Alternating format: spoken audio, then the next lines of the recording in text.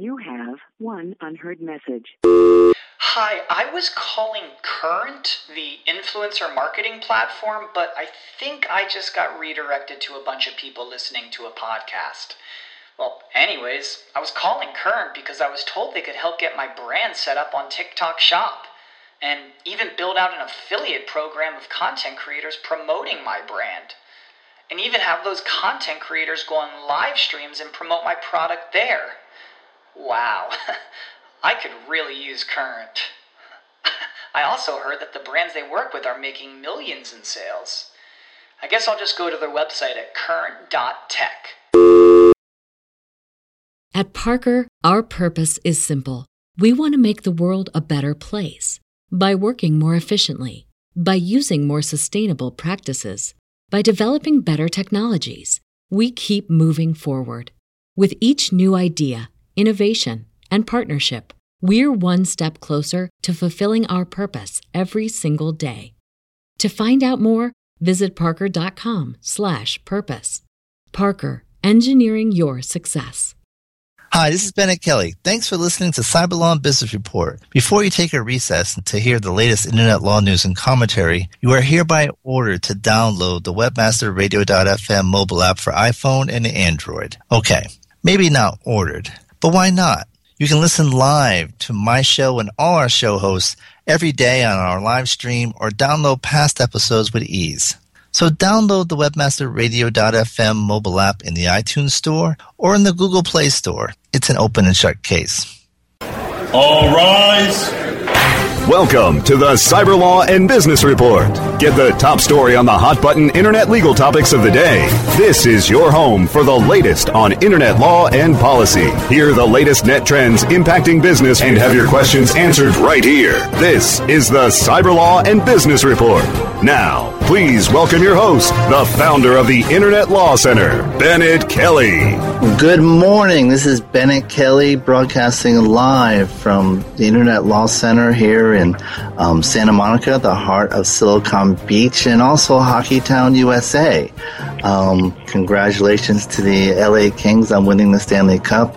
And who'd have thunk that on the day when the mayor of Los Angeles was welcoming the champion Kings, and Vice President Biden was congratulating the victorious U.S. team. That would be the mayor who dropped the F-bomb.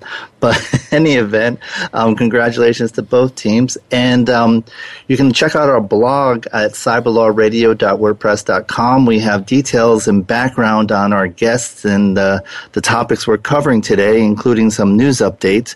But we have a great show for you today. We're going to be talking about Canada's new spam law with David Elder. He's with Stikeman Elliott in Ottawa. And then the second half hour, we're going to be talking to a filmmaker of a very important new documentary. It's going to be coming out this weekend in New York and then in Los Angeles next week, called Code Black. And it'll reshape how you view ERs. So, but without further ado, let me bring on David Elder. David's with, I mentioned, in Stikeman Elliott in Ottawa. And actually, there's a good reason why he's talking from Ottawa. And that being, today happens to be the anniversary of the start of the War of 1812, in which we actually burned down Toronto, and the British burned down the White House. And it's part of the reason why Queen Victoria chose Ottawa as the capital of Canada when it was formed. But David, thank you on this auspicious day. Well, thank you. I'm glad to be here. Now, David, the Canadian spam law is not anything new, but it was actually passed, I believe, in 2010. Yes, that's correct. And so the effective date is coming up on July 1st. Of this year. So why did it take 7 years to get to that point? Well, it's taken quite a long time. The genesis for this actually goes back to the early sort of 2000s, where there was a task force struck to look at what was then seen as an emerging and significant problem with spam. And I think things have evolved. I think it originally started out being largely about network protection and concerns about The ability of service providers to meet the demand that was created by all this spam and to be able to provision their networks and the associated costs of that kind of over-provisioning. And I think it's evolved from there to much more of a consumer protection focus. In terms of the actual delay from the passage of the law, so when it finally, it got introduced a couple of times, died with the fall of government, and eventually got pulled forward with all party support. Once it sort of hit the light of day, I think there were a lot of concerns that were raised, very significant concerns from the business community. And there was heavy lobbying of the government to try and fix it to the extent they could, so they wouldn't really create undue impediments to people being able to do business. And I think that process, more than anything else, is the reason for the delay between the passage of the law in December of 2010 and the final enforce date. During that time period, there have been a few sets of proposed regulations, some comment periods, and a lot of lobbying and tweaking to get to where we are today. Yeah, because it's funny. I remember when the law was passed, I saw some press release from Industry Canada that they were already ramping up for enforcement, and that's quite a long ramp. Now, the task force you referred to, was Michael Geist involved in that? Yeah, yes, he was. Was he the one he had that, or? I'm not sure that he headed that. It was a government-led initiative that included stakeholders from from a variety of areas of interest, and Professor Geist was certainly part of that. Because that was kind of concurrent to when the United States was kind of grappling with the spam issue and ultimately passed the CAN-SPAM Act. And I ran into Michael at a bunch of forums where we're debating the issues. Now, so the United States passed the CAN-SPAM Act in 2003, December 7th or something like December 10th or something like that. And the CAN-SPAM Act is criticized sometimes because it means literally what it says. You can spam, and that it basically their approach was we have a First Amendment protection for commercial speech, so we're not going to ban spam, but we're going to regulate it, and they'll say, listen, if you want to spam, you have to do it by these certain rules, and so it actually is permits unsolicited email. And it follows an opt-out approach. And the Canadian model is different. Yes, it is. It's actually the complete opposite of that. And so it's an opt-in statute. The general rule under the Canadian anti-spam law, or Canada's anti-spam legislation, or CASL for short, is that you cannot send a commercial electronic message without prior consent. That is the general rule. There are a few exceptions to that rule, but it is fundamentally an opt-in statute. So under CAN-SPAM, the definite. They also have the issue of what is a commercial message, but I usually I tell clients not to bother with it because it really is of no consequence since the law is so easy to comply with. But in your case, I think obviously that sounds like that whether or not something is commercial or not could have significant consequences. Yes, that's really the key threshold question to the application of the whole law. And the actual requirements about the form of the message, and those are substantially the same as what I understand CAN-SPAM requires. I mean, there are identification requirements and an unsubscribe requirement. Those in most cases aren't onerous, but obviously the consent requirement can be onerous, and even with a number of the exemptions that are provided for in the law, the onus in all cases is on the sender of a message to be able to prove either that they had the required consent or that they could prove the existence of the relationship or circumstances that would give them the ability to make use of one of the exemptions. And so in a lot of cases there's a real problem for companies to do that, particularly because lists were developed long before this law was thought of. So let's kind of talk about maybe before we go down some of the details of what constitutes consent, let's talk about what is excluded. So messages, for example, from Canada to the United States, would that be subject to the CASL, or is that a CAN-SPAM issue? Well, I mean, that's an interesting question. And, theoretically, the Canadian law says it applies to messages sent from computer systems located in Canada or received through computer systems located in Canada. So it purports to apply to messages sent from Canada to other jurisdictions, including into the U.S.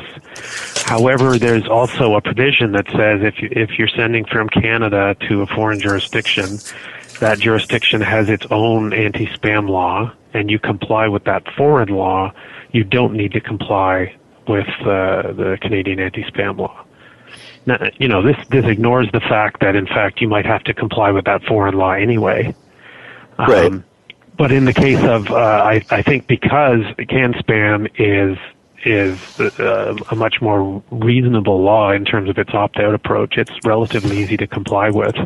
And I would expect most companies sending commercial electronic messages from Canada into the U.S. will choose to comply with CAN-SPAM and be able to benefit from that exception to the Canadian law.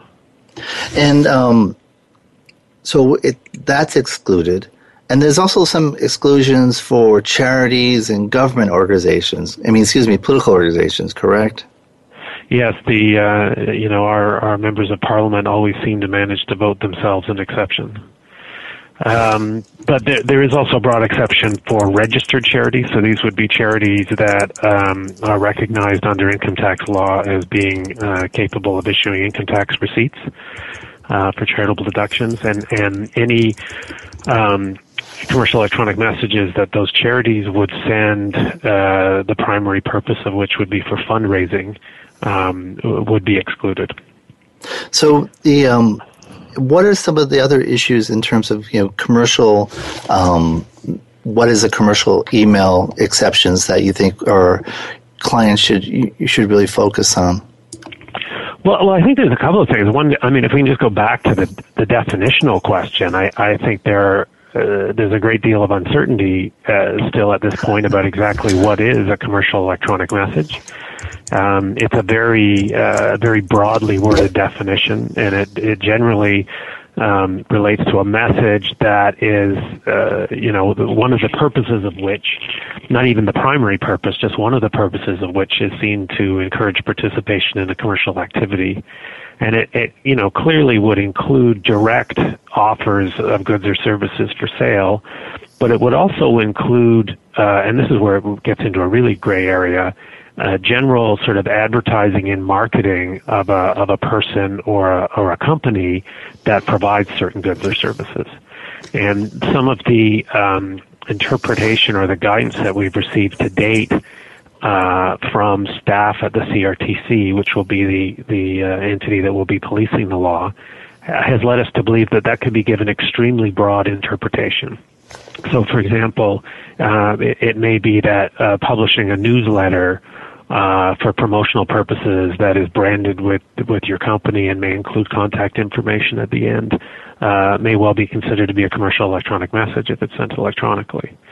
So that is a significant concern right now for business because they don't know definitively where that line is between what is and what isn't a commercial electronic message, and therefore, where they'll have to provide an unsubscribe and where they'll have to have consent up front.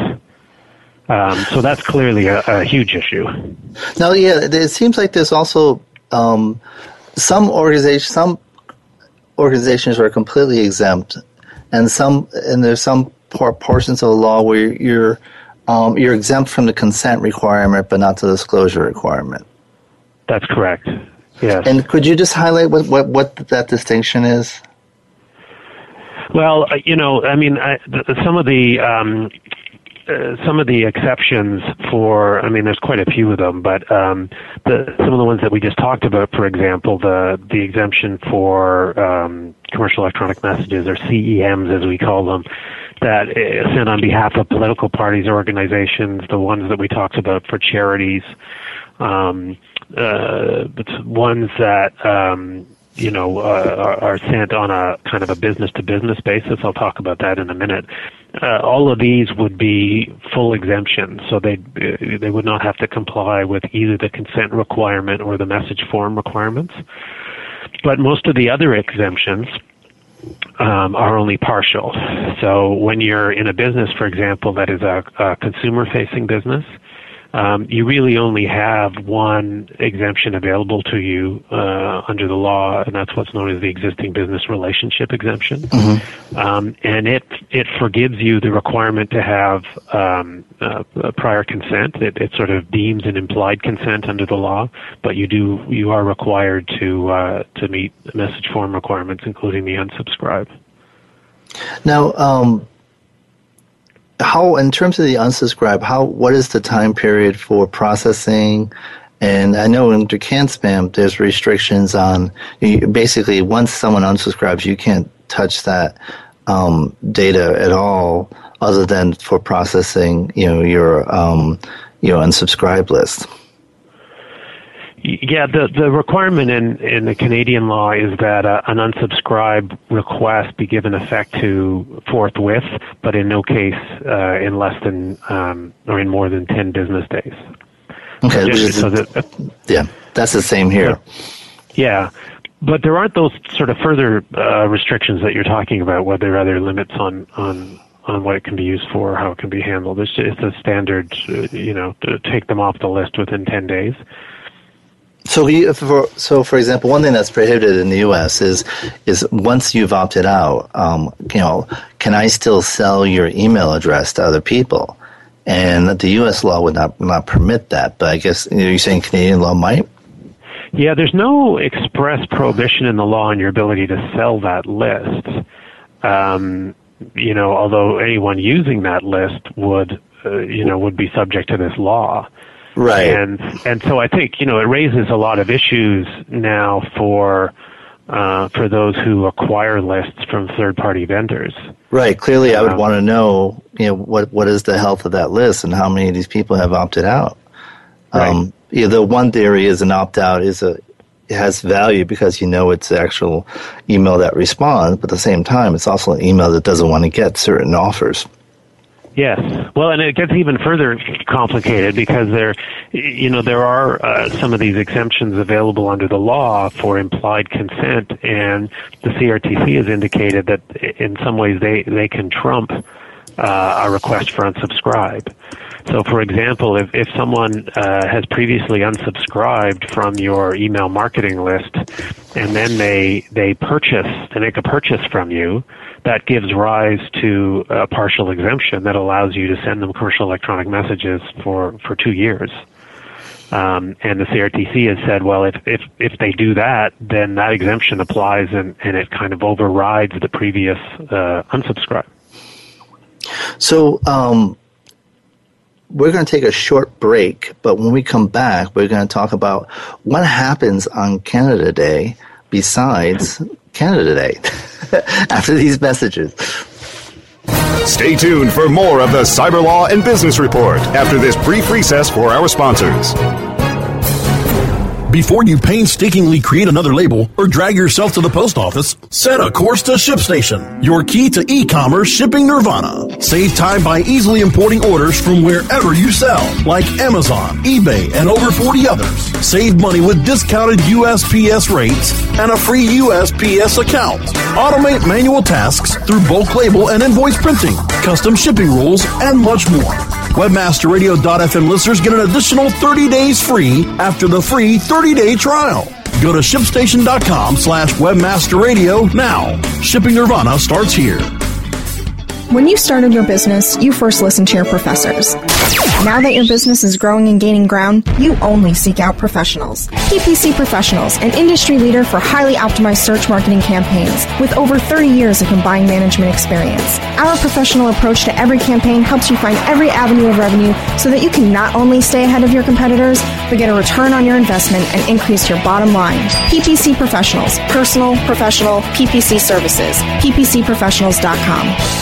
While some affiliate networks can give you offers, Affiliate Offers Network gives you offers that pay big. Why do affiliates work with Affiliate Offers Network? How about because they work with powerhouse CPAs like Affiliate.com? How about that affiliates get paid every Monday to kick off their work week? Plus, learn how their Green Bucket system can turn your email, display ad, social, video, or mobile impression into profitable income. Get connected today with Affiliate Offers Network. Call 312-560-0175 or visit affiliateoffersnetwork.com. Guys, are you suffering from FD, fulfillment dysfunction? Let MoldingBox.com's online portal system for inventory, tracking, and returns perform for you. We have the enormous tools you need for complete warehousing, shipping, and handling of all your packages, no matter the size or shape, directly to your customers. MoldingBox.com can also fulfill all your nourishing, nutraceutical, and smooth skincare product desires, including green coffee and Garcinia on demand. Plus, let our in-house printing and CD, DVD manufacturing help you enlarge and maximize your coaching and business opportunity potential. We do everything. Fulfillment, shipping, tracking, inside and out, and all in one place. MoldingBox.com. It's shipping made sexy.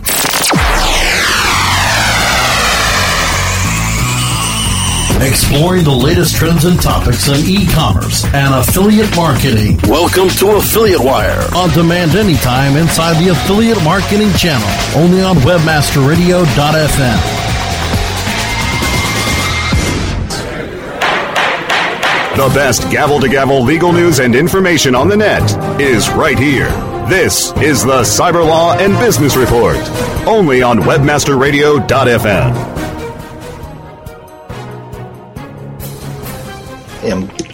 The pending Canadian spam law that goes into effect on July 1st, which happens to be Canada Day.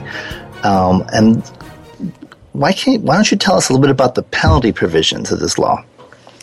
Yeah, it's a bit of an ironic Canada Day gift from the Canadian government to Canadian businesses. Its own fireworks. Yes, exactly. And the penalties can be rather severe. First and foremost, the law provides for administrative monetary penalties, which are fines by any other name, ranging up to $1 million for individuals or $10 million for businesses. Is that a per event, per email, or just a maximum liability? It's per occurrence, theoretically. Wow. But I don't know that realistically we will see fines near the top end of that for what we might think of as legitimate businesses. I think, remembering that this law applies not only to the businesses we deal with every day, but does indeed apply to real spammers and scammers. Right. I think the $10 million will be reserved for, the Nigerian princes and the cut rate Viagra purveyors. But I think we certainly will see substantial fines, and certainly in the hundreds of thousands of dollars. I think if we take a page to the way the CRTC in this country has enforced our telemarketing rules and our national do not call list, that's certainly kind of the range of fines that we've seen. Still very substantial. There's also, of great concern is the law contains a private right of action. Right. And it allows a party to sue for damages, where they're aggrieved because of noncompliance with the law. And that allows them to sue for actual damages, which is probably not that much of a concern. But it also allows them to claim up to $200 without proving damages. And obviously the concern there is you take that aspect of the private right of action and put it into a class action situation, and the potential liability can multiply greatly. Yeah, we have that here in the United States, and ours in Canada, in California, it's up to $1,000 per, And so when I heard $1 million, and I was thinking you might have some people applying for dual citizenship, but since it's a $200 cap for private right of action, maybe not so much. Yeah. But there's one other facet to the law that before everyone falls off their chair worried about these damages is on July 1st, 2014, there will be no private right of action. Correct. That is supposed to be the case. Yes, the law comes into force in stages, and so July 1st is the enforced date for the core anti-spam provisions. There are other parts of the law that will come into force at a later date. The private right of action will not come into force for another 3 years. And there are other provisions of the law that we haven't talked about, but the law also prohibits the installation of a computer program on another's computer system. So drive-by downloads would. Yeah, without prior consent, and that we have another 6 months or so that comes into force in January of 2015. And what about the opt-in requirement? When does that come into effect? Well, the opt-in requirement versus implied consent versus opt-in. Well, as of July 1st, if you send a commercial electronic message, you either have to have prior explicit consent, or you have to fit within one of the exceptions that's set out in the Act. So it may be, for some organizations, they may have previously collected valid express consent that will continue to be honored. It may be that because that person is an existing customer, they will benefit from implied consent under the law, at least for the 2-year period if it's a consumer facing organization. Or it may be that that they will not be able to send a message in compliance with the law after that date. The other particularly interesting feature of it is even sending a message to someone. If you send an electronic message to someone asking for consent to be able to send them commercial electronic messages, that request in itself is considered to be a commercial electronic message. So as of July 1st, if you want to ask someone for consent, you have to first have their consent. And it's curious because I've seen something on some blogs that some Canadians are complaining that getting their level of spam is increased as everyone has been bombarding their customers or consumers with requests for consent. We're certainly in the thick of that now, and I think a lot of us are suffering from consent fatigue. My inbox is filled daily with solicitations from companies that some of which I've never really dealt with that have my name somehow and are seeking consent. So, and also, unlike the United States, in some cases, although I don't know if it's debatable in the United States, but consent has to be expressed. You can't have a pre-check box. Yeah, and that's what the CRTC has said. Certainly going forward, that it will not be accepting pre-check boxes as a way of obtaining consent. Although I think a lot of that really depends on the circumstances in which that arises.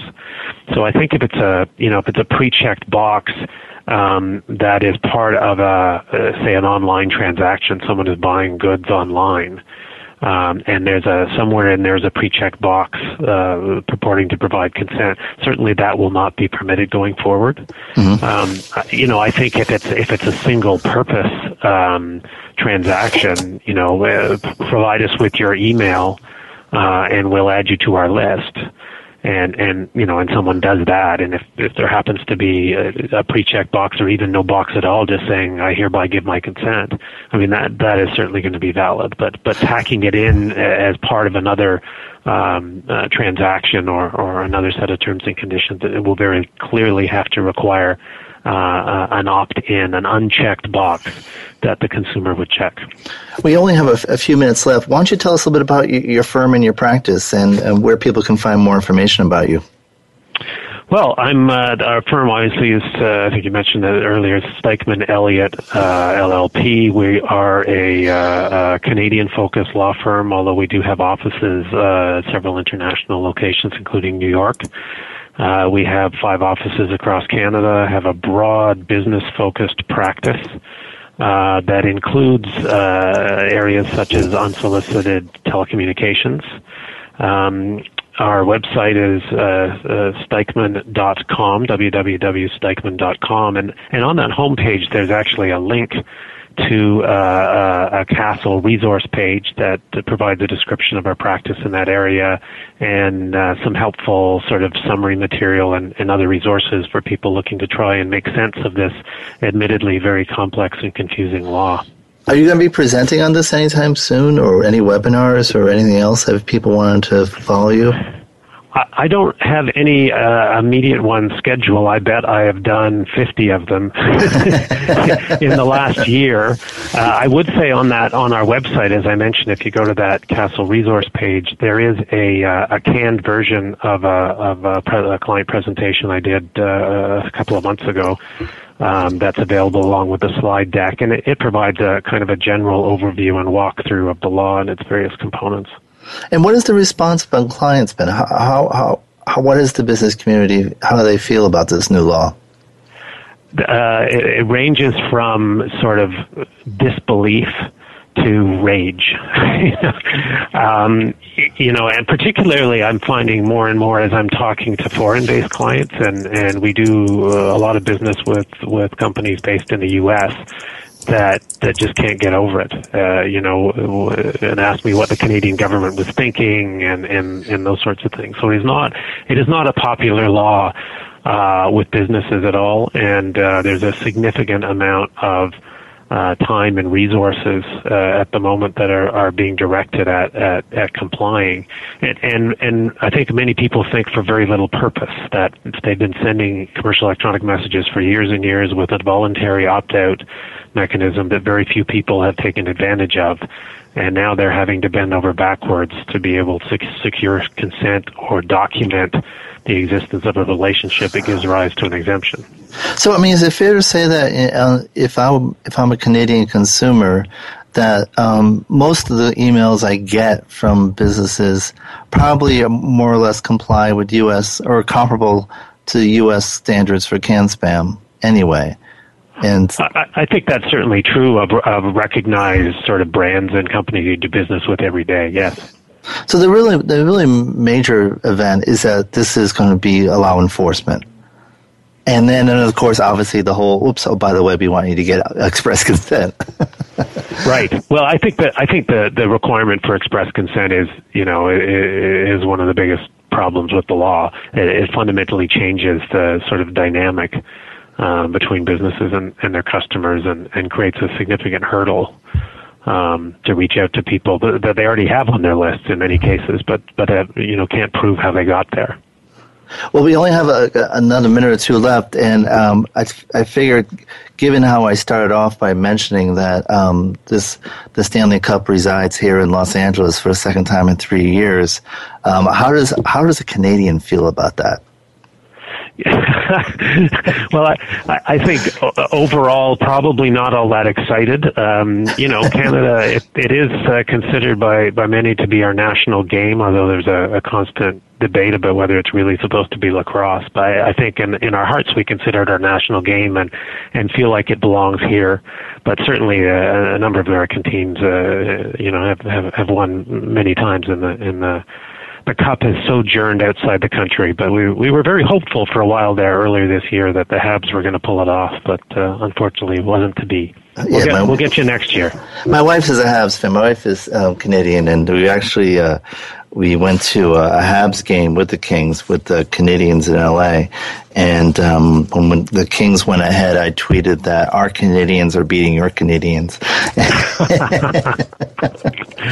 Well, it happens, I think we're kind of over the Gretzky thing now, sort of stealing them away. But there's some very good hockey in it. We can all hang up our skates now until next year.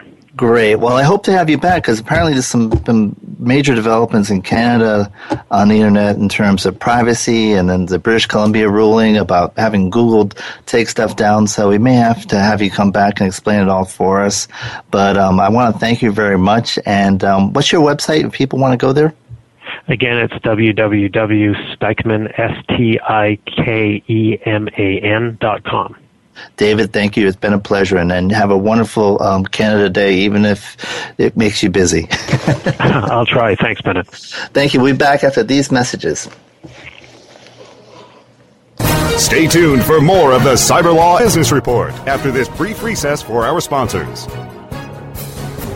Building better search engine rankings takes the right formula. Tracking those rankings is super simple. All you need is AuthorityLabs.com.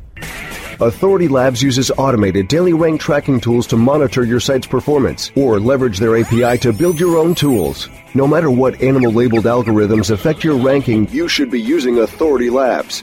Unlimited users for no additional cost and white labeling can help keep your clients updated and save countless hours of creating reports. Whether you're running sites with just a few or millions of keywords, what you need is AuthorityLabs.com.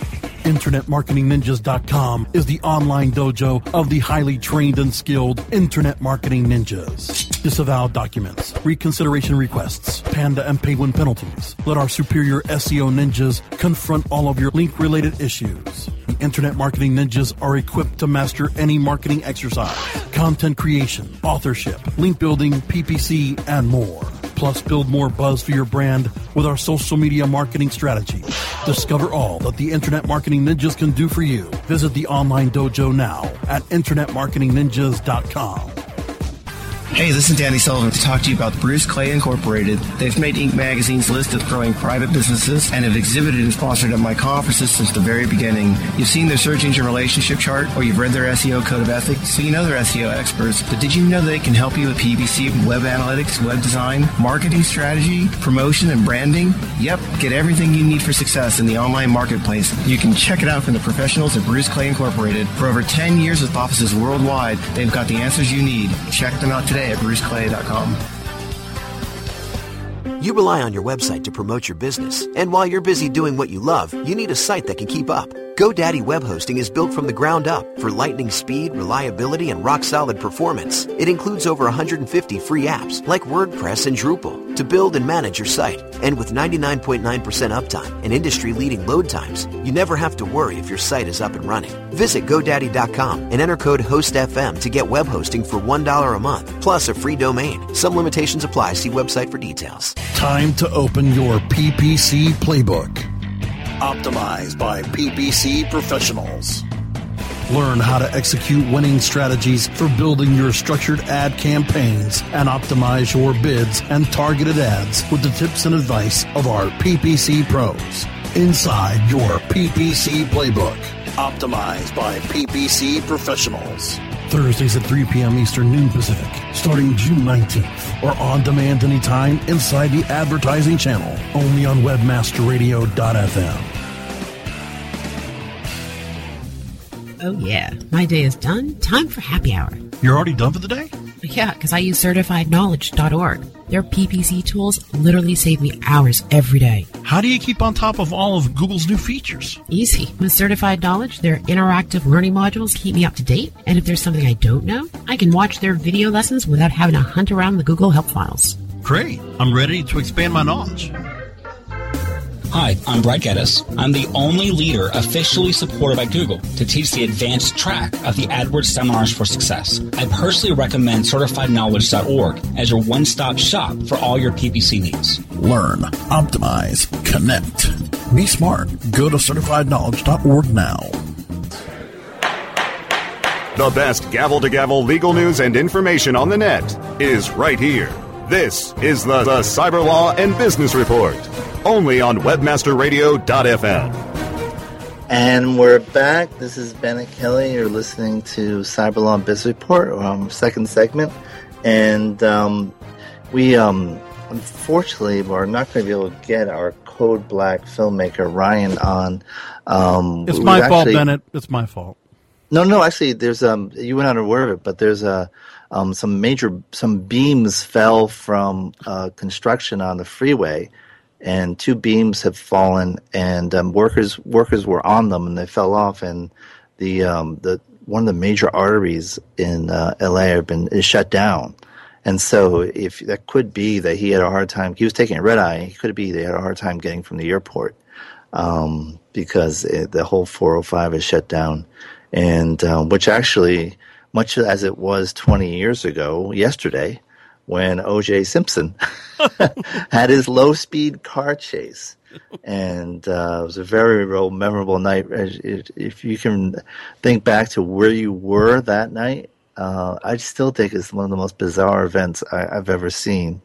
And just the fact that the NBA Finals were on with the New York Knicks, the nation's #1 media market, and they actually playing the Houston Rockets, and they actually cut away from that game to go to the OJ low speed chase, which is it's still such a bizarre event. I remember where I was. I was on a date at this restaurant, Cities in Adams Morgan, and I just remember everyone standing by the bar watching this event. It was just very bizarre.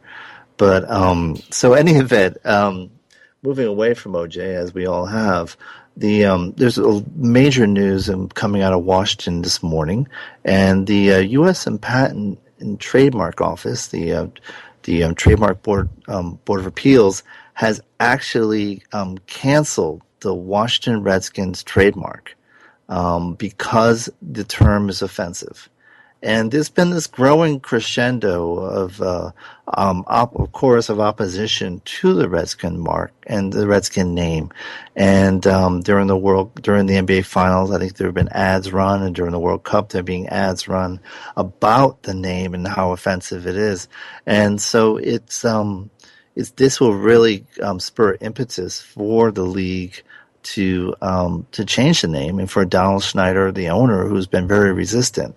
And let me give you some background. I always tell people I moved to Washington the same year as Ronald Reagan and Joe Gibbs, and I was there for all 3 Super Bowl victories, and then I moved to Los Angeles, and so I'm a Redskin fan, and if you know its history, the Redskin owner, it used to be called the Boston Braves, and then it was changed to Redskin. And the owner of the Redskins, who was behind that, was a very hardcore segregationist, and he was the last owner to integrate his team in the NFL, and maybe partly why the Redskins stunk for so long is because he would refuse to hire black players. He said, "I will hire a black player when the NAACP hires white people," and so he was a very hardcore bigot. And so that's the name itself is tainted based on that. And in addition, if you just look up in the dictionary of what a Redskin is, the dictionary definition, it says from dictionary, here's the definition: Redskin, offensive slang used as a disparaging term for a Native American. So it's distinct from brave or chief or anything else, because it literally is about race. It's about the color of someone's skin. What could be more fundamental than that? And and getting back to the owner, his name was George Marshall, and he made Dixie one of the team's fight songs. Of course, the Redskins do have the legendary Hail to the Redskins fight song that you hear all throughout Washington, because there's only one team that Washington cares about, and that's the Redskins. And and then the other thing is you're playing in the nation's capital, one of the most predominantly black communities in the country.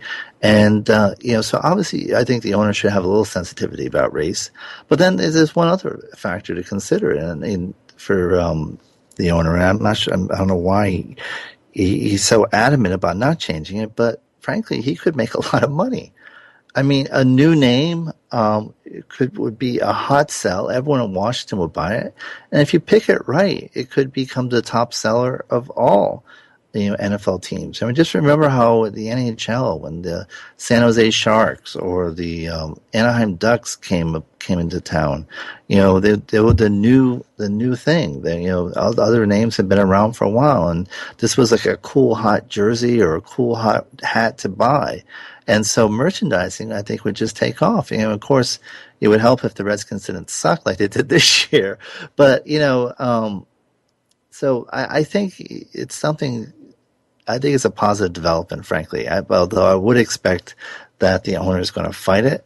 That's just his nature. He fights everything. And then wouldn't be surprised if the league fights it just because they don't want the president. But, at this point, appealing a ruling that something is offensive, it's, it may be something that the league may not want to do. Just because of the negative PR, but, and especially we're about to training camp is starting. So it's going to be interesting. And obviously, they're not going to be changed this year. The league would have to get whole new uniforms and improve everything. It's going to be hard to do, but then how does the Redskins protect their name if they don't have a valid trademark? So it's definitely, there are common law rights, even without a federal registration. But obviously your damages aren't what they're available at, those that are available under federal law. So that's a major development that just happened this morning. But there's a big development yesterday in internet law coming out of Cincinnati. And I'm talking about another team that sucks. But there's a case there involving the Dirty that has got a lot of attention.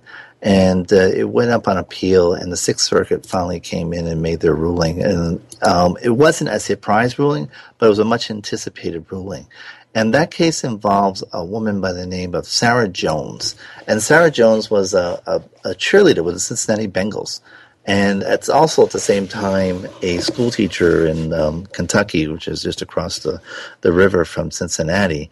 And so the Dirty, actually, the website The Dirty, people had posted some entries that referred to her as having slept with every member of the Bengals, and also as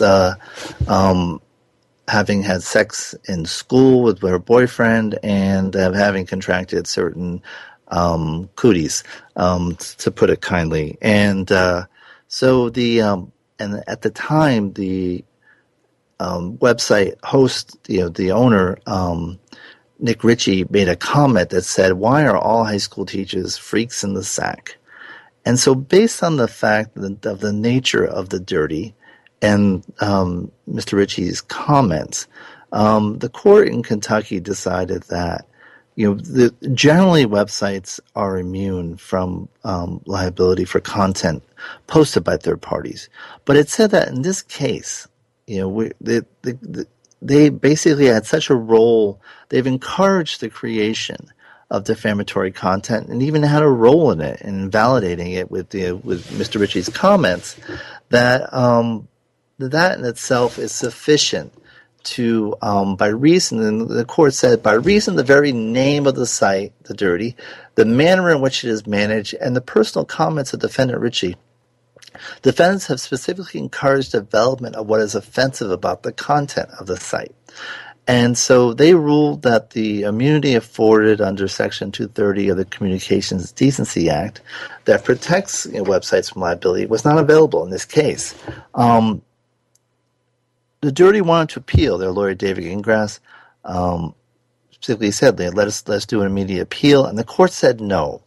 And so what happened was you actually had two trials, as the first trial was a mistrial, and then it finally goes up on appeal. And, while it's on appeal, everyone in the internet community, basically who's anyone, came in behind the Dirty, the ACLU, the EFF, Amazon, CNN, anybody, I mean, basically AOL, Google, you name it. They all came in behind the Dirty, and so no one was surprised then when the ultimate result came, and that was that the court applied the wrong standard, and they reversed it. And actually, the court did a very good job in laying out the policy issues at play here. And it concluded quite eloquently. It said that we note that the broad immunity furnished by the CDA does not necessarily lead persons who are objects of anonymously posted online defamatory content without a remedy. In this case, Jones conceded that she did not attempt to recover from the persons whose comments Ritchie elected to publish. She conceded that she did not attempt to subpoena Ritchie or Dirty World to discover who authored defamatory posts. Instead, she sued Dirty World and Ritchie. But under the CDA, Jones cannot seek her recovery from the online publisher where the publisher did not materially contribute to the tortious conduct. Congress envisioned a free and open internet, and the immunity provisions of the CDA, which subverts common law publisher liability, serves that purpose. While some exercises of the considerable freedom that Congress allowed online publishers are regrettable, clearly a reference to the dirty, freedom and its uses are distinct. Congress enacted the CDA to preserve a free internet, and that enactment resolves this case. So a very decisive, clear, and not surprising decision from the Sixth Circuit. And so you definitely want to check it out. It is on our blog. And it's also at Internet Law Center blog, ILC Cyber Report. And but the other thing that's interesting, though, is there's a premise in all this debate is that the CDA is absolute. And I think in theory it is. But there was actually a law review article published by Loyola Los Angeles Law Review in 2010 that actually took an empirical analysis of cases involving the CDA immunity and to see, we keep saying this is this absolute immunity. What happens when we apply it? And surprisingly, it found that in over half the cases, it was not applied. So, for example, it found that for defamation cases, in federal courts, 65% of the cases were found they applied the immunity, but only 58% in defamation cases. Emotional distress, 82% in federal, but only 50% in federal. Privacy claims, less than 50% for both state and federal. And there was an important point that was raised by the judge and jabbing the lower court judge was that this should have been decided earlier. It said, given that the role the CDA plays in an open and robust internet by preventing the speech-chilling threat of the heckler's veto, we point out that determinations of immunity under the CDA should be resolved at an early stage of litigation, explaining that immunity is an immunity from suit rather than a mere defense to liability, and is effectively lost if a case is erroneously permitted to go to trial, as was the case here. Well, only in half the cases does the CDA raised CD immunity in only half the cases is it raised at the motion to dismiss level or addressed at the motion to dismiss level, and only 61% of those cases were successful. A full quarter of the cases deal with in this law review analysis. A quarter of the cases deal with it at the summary judgment level. So, and those cases were successful in 2/3 of the case. So, the whole notion that this is an absolute bar is I think in theory what it should be, but in practice it really isn't. And judges somehow find a way to ignore it, and so. That is really the lesson of the dirty.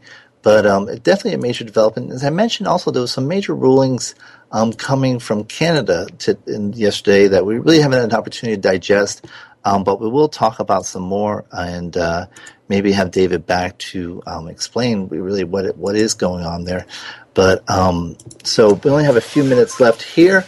And there have been some other developments. We talked about what is going on with net neutrality.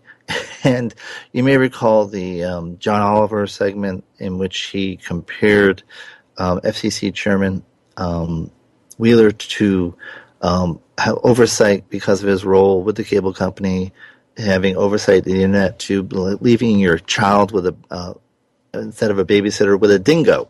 And apparently it got the chairman's attention, who actually made the odd announcement that he was not a dingo. So that's why you listen to the show, so you can learn that the chairman of the Federal Communications Commission is not, in fact, a dingo, in case you were wondering. So there is a meme going around the internet now that has Meryl Streep saying, a dingo stole my internet. But in any event, it's definitely an interesting week here in Los Angeles with the World Cup, with the and the LA Kings and the Mayor's F-bomb. Although there is one World Cup internet joke, and that is that the reason why the Nigerian team failed to score a goal against Iran was that all their shots went into the spam folder.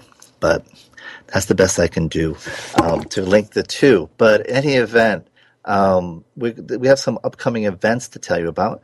I will be starting tonight is Silicon Beach Fest.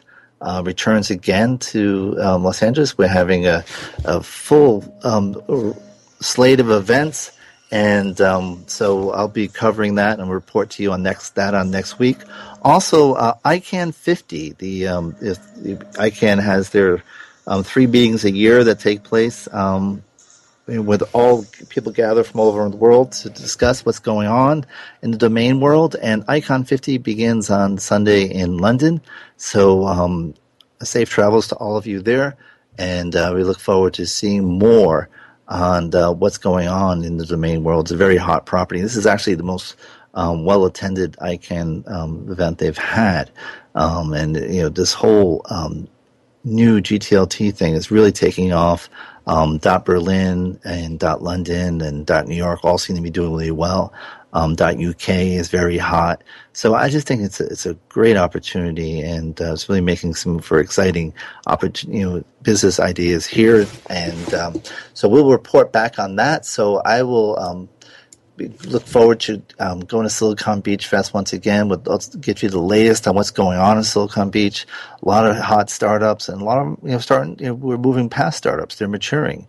For example, Frank and Dante from Rubicon Project. They've gone public. That's beyond startup phase. They're doing very well, and he's going to be there, and there's going to be a lot of other interesting events there. Also talk about the LA's role in trying to push for a gigabyte city. All interesting developments, and so it's going to be a good 3 packed days of events. So we're looking forward to seeing how that breaks down, and so we also have some other shout outs. I want to give thanks to everyone who worked with us on the California Bar's IP and the Internet, and Ian Ballon and Chris Kelly in particular, but I am getting the hook. Time is running out. So this is Bennett Kelly with the Internet Law Center.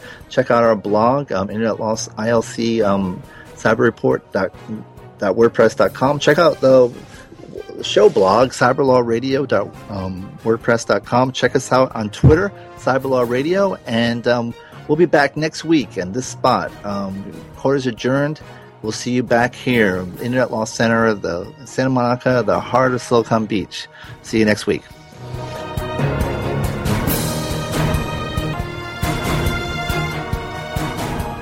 This has been a presentation of WebmasterRadio.fm, the world's largest business-to-business radio and podcast network. We welcome you to sample past episodes of this program, as well as our complete library of programs, on demand or on the air via our 24/7 live audio stream at www.webmasterradio.fm. The opinions expressed on this program are those of the guests and hosts and do not necessarily reflect those of WebmasterRadio.fm's management or sponsors. Any rebroadcast or redistribution without authorized consent of WebmasterRadio.fm is prohibited. As humans, we're naturally driven by the search for better. But when it comes to hiring, the best way to search for a candidate isn't to search at all. Don't search, match with Indeed. When I was looking to hire someone, it was so slow and overwhelming. I wish I had used Indeed. If you need to hire, you need Indeed. Indeed is your matching and hiring platform with over 350 million global monthly visitors, according to Indeed data, and a matching engine that helps you find quality candidates fast. Ditch the busy work. Use Indeed for scheduling, screening, and messaging so you can connect with candidates faster. And Indeed doesn't just help you hire faster. 93% of employers agree Indeed delivers the highest quality matches compared to other job sites, according to a recent Indeed survey. And listeners of this show will get a $75 sponsored job credit to get your jobs more visibility at Indeed.com/podcast. That's Indeed.com/podcast. Terms and conditions apply. This is the story of the one. As a maintenance engineer, he hears things differently. To the untrained ear, everything on his shop floor might sound fine, but he can hear gears grinding or a belt slipping. So he steps in to fix the problem at hand before it gets out of hand. And he knows Grainger's got the right product he needs to get the job done, which is music to his ears. Call, click Grainger.com, or just stop by. Grainger, for the ones who get it done.